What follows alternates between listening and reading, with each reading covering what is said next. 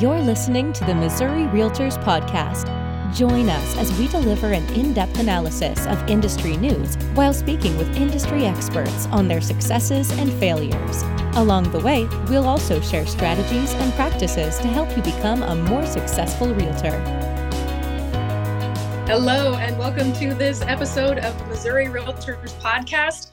I have two amazing gentlemen here with me today, Will Klein and Derek Schriewer. We are going to be giving you some of the highlights of the summit that we went to last week called C5, and it was in conjunction with CCIM, so everything commercial. So we are going to unpack it for you today, rapid fire. So here we go, gentlemen. Where do we want to kick off?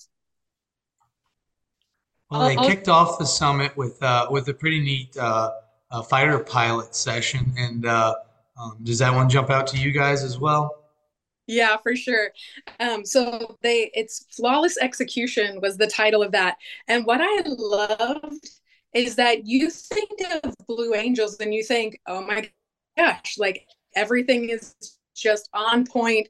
Perfect, like everything looks amazing and beautiful, and I like an eye-opener for me is they were talking about how they debrief after every show that they do, and they said in 64 years of shows they have never had a perfect show. I'm like, what? Seriously? But they like challenge themselves to find something that they could perfect and make even better after every single show. And it's not like, hey, Derek, you really messed that up.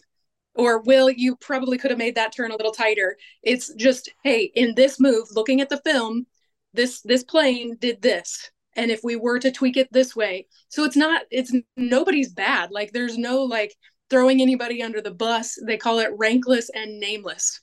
And it's just like, these things happened. How do we fix those? So yeah. Of course it gets my brain, like real estate teams and even our association, like we get to debrief with each other all the time and be like, hey, this is how I did the transaction. And it's not like, oh yeah, you stink. Mm-hmm. No, that's exactly right. One of the notes that I had,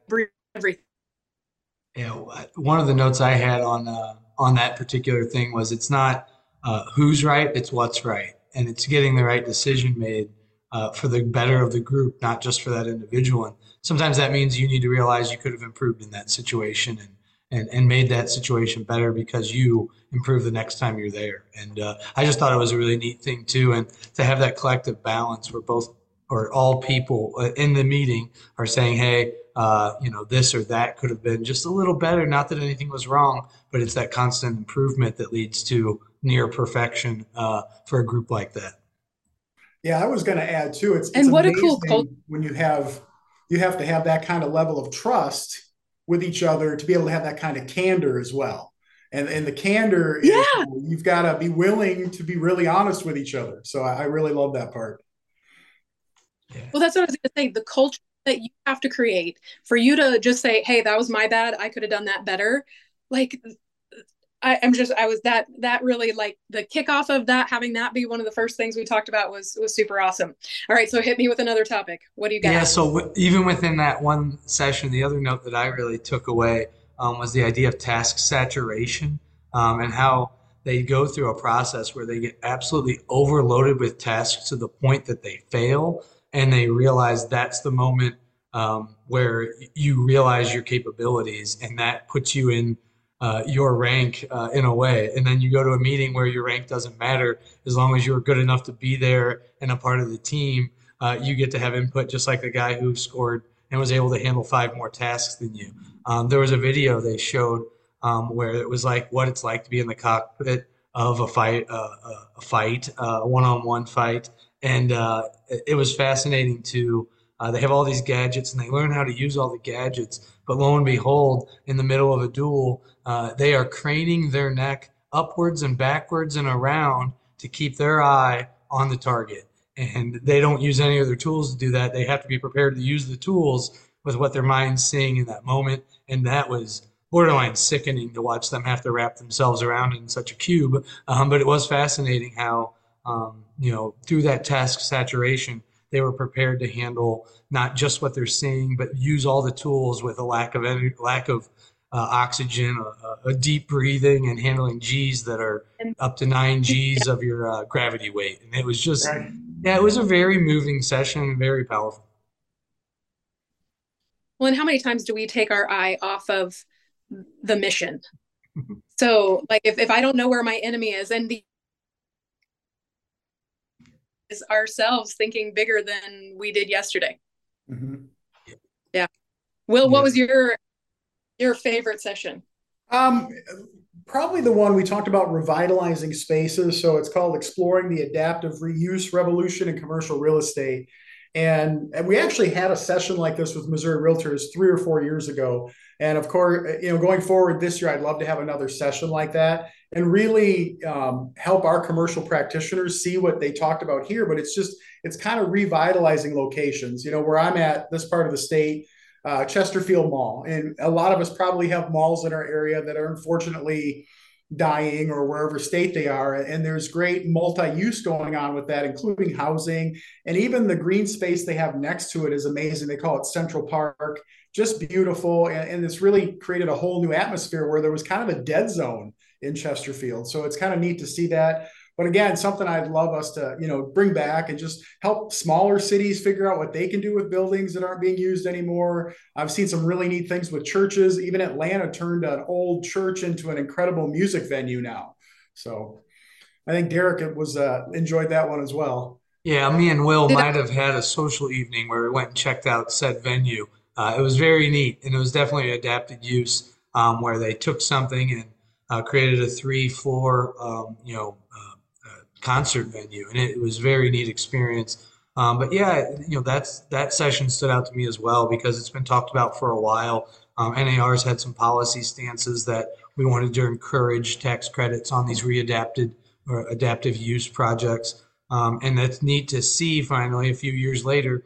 Some of those have been used in properties being changed from whether it be one type of commercial use to adapting it to a modern use that we see moving forward. And then you also have the idea of taking full commercial spaces. Offices are based on this summit as well as last year's summit. Office space is on the decline, and those are great opportunities to adaptive reuse to make those into either mixed use or residential units to help our inventory issues.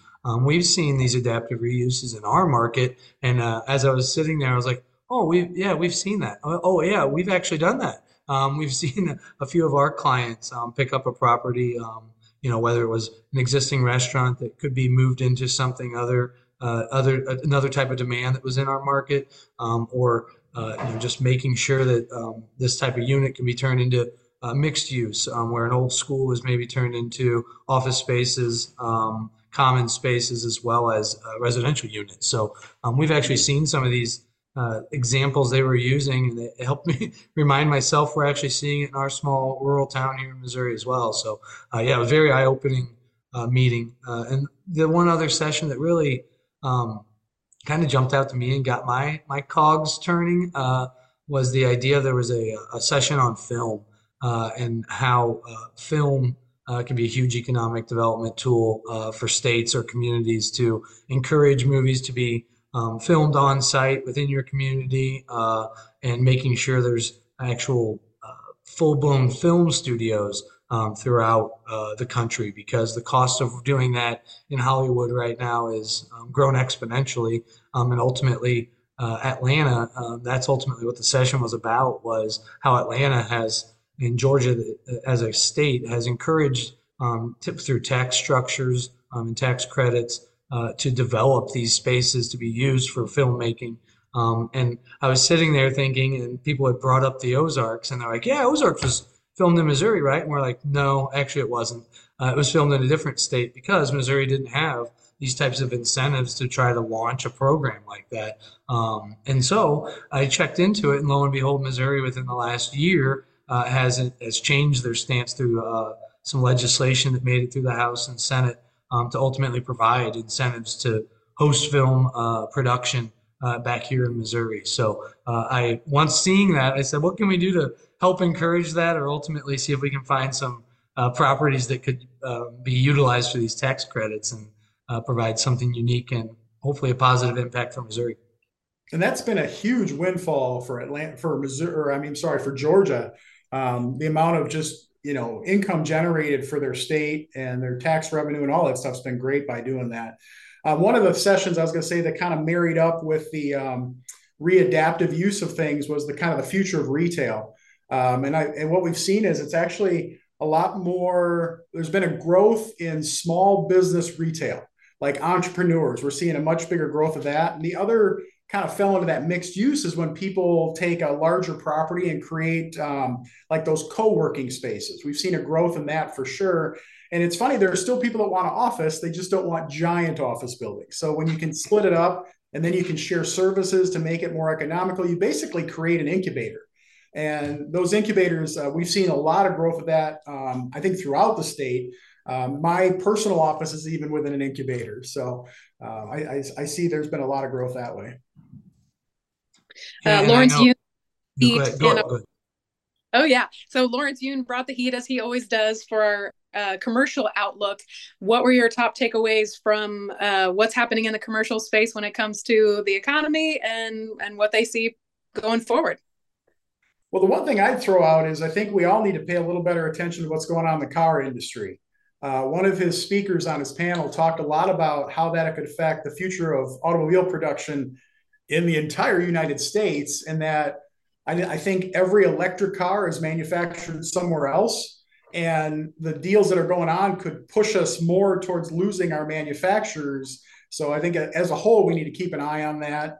Hopefully that all gets worked out the best way. But and then the other part was he did talk about recession. He compared other countries. Thought that was interesting. That he said that China is experiencing some sort of recession right now. Germany was. There were other countries in these states, but felt that we were going to come out of it in the new year.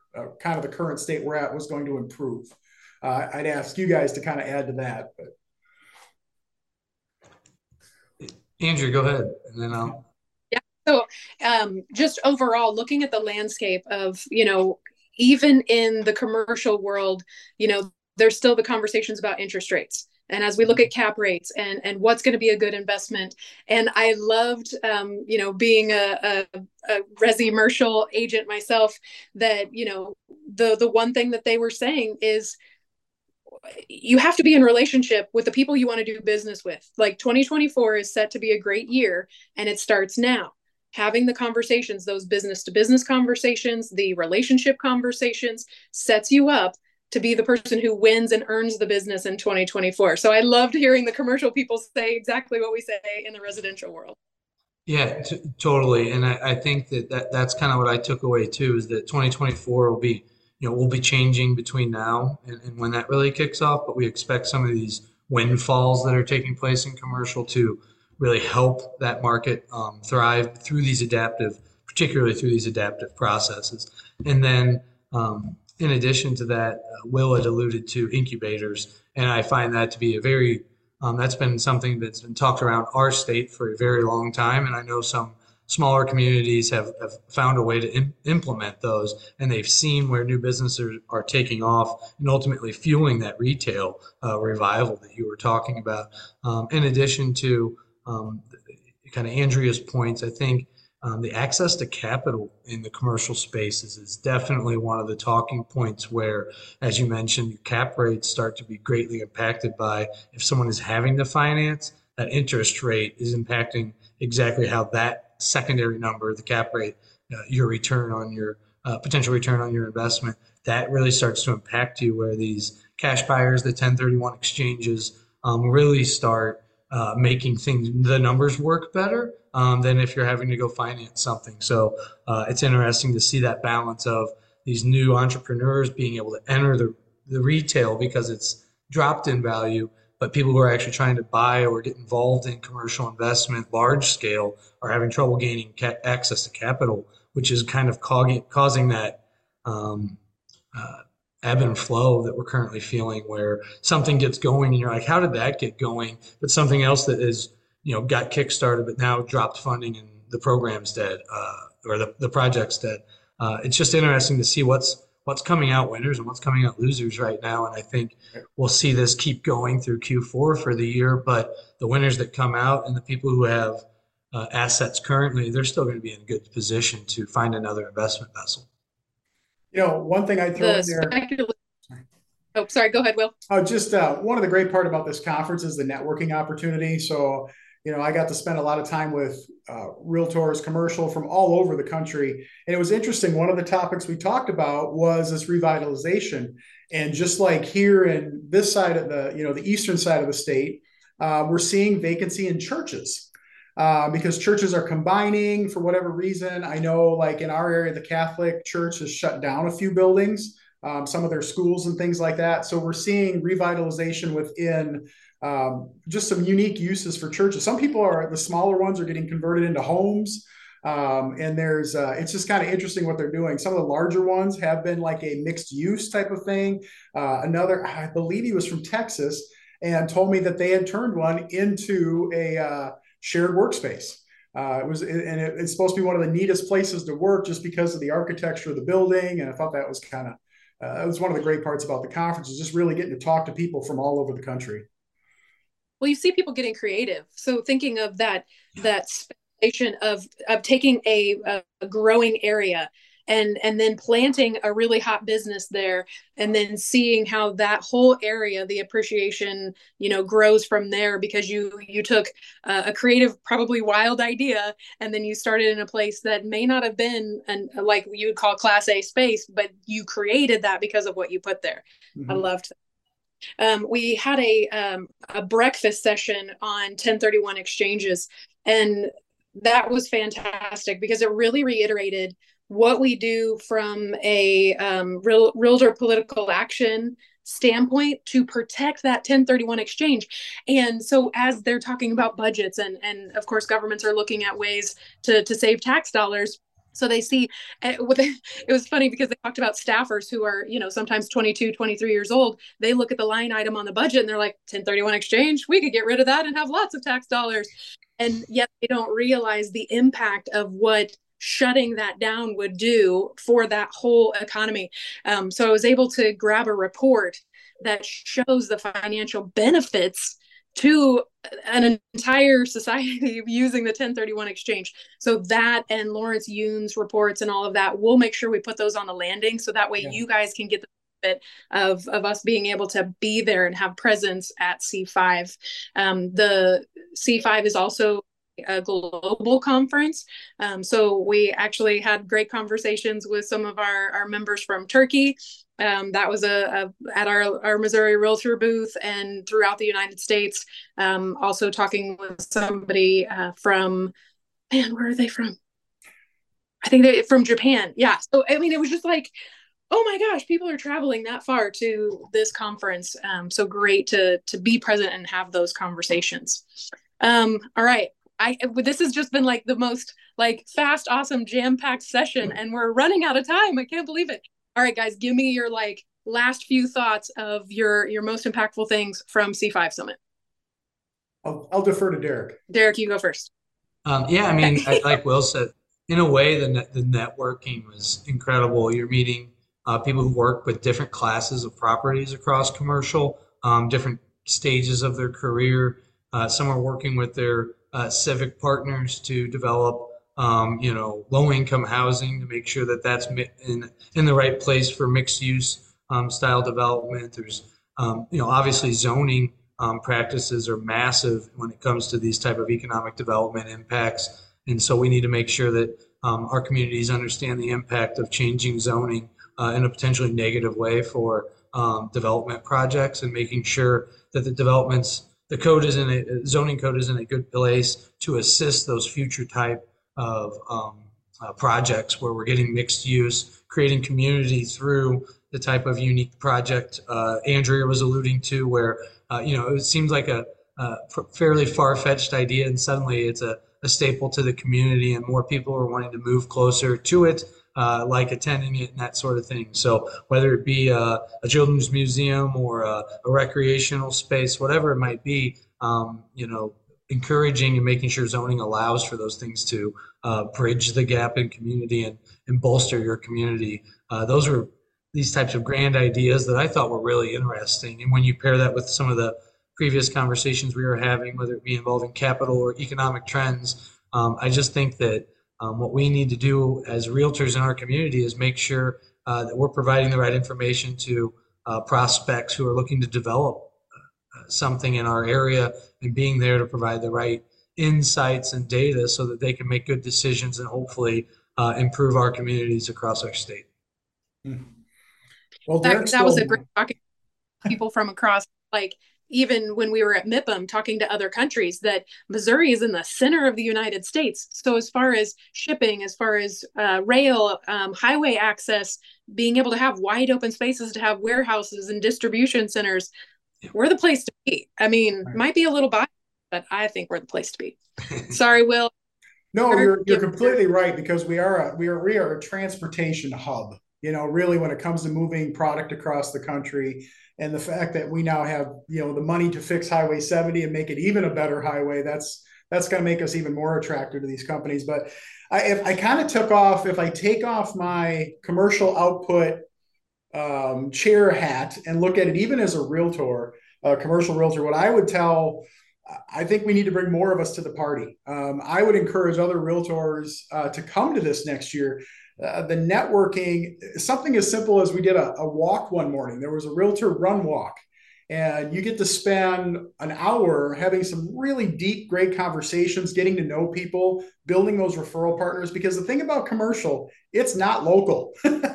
We always talk about, certain things are local. The thing about commercial real estate, it's when you're in commercial, you're nationwide. That's what you're looking at. And, you work with these folks that are bringing people in. And I loved being able to say, at least from St. Charles County, is that we're the fastest growing county in the state of Missouri. So there's great opportunity going on, population, all that good stuff. So I could kind of brag on exactly where I was from and the state in general. But I would encourage more realtors to come to this. You build those relationships, you get to brag about our state, and essentially attracting more businesses, and which creates more jobs and creates just a better atmosphere for our state overall.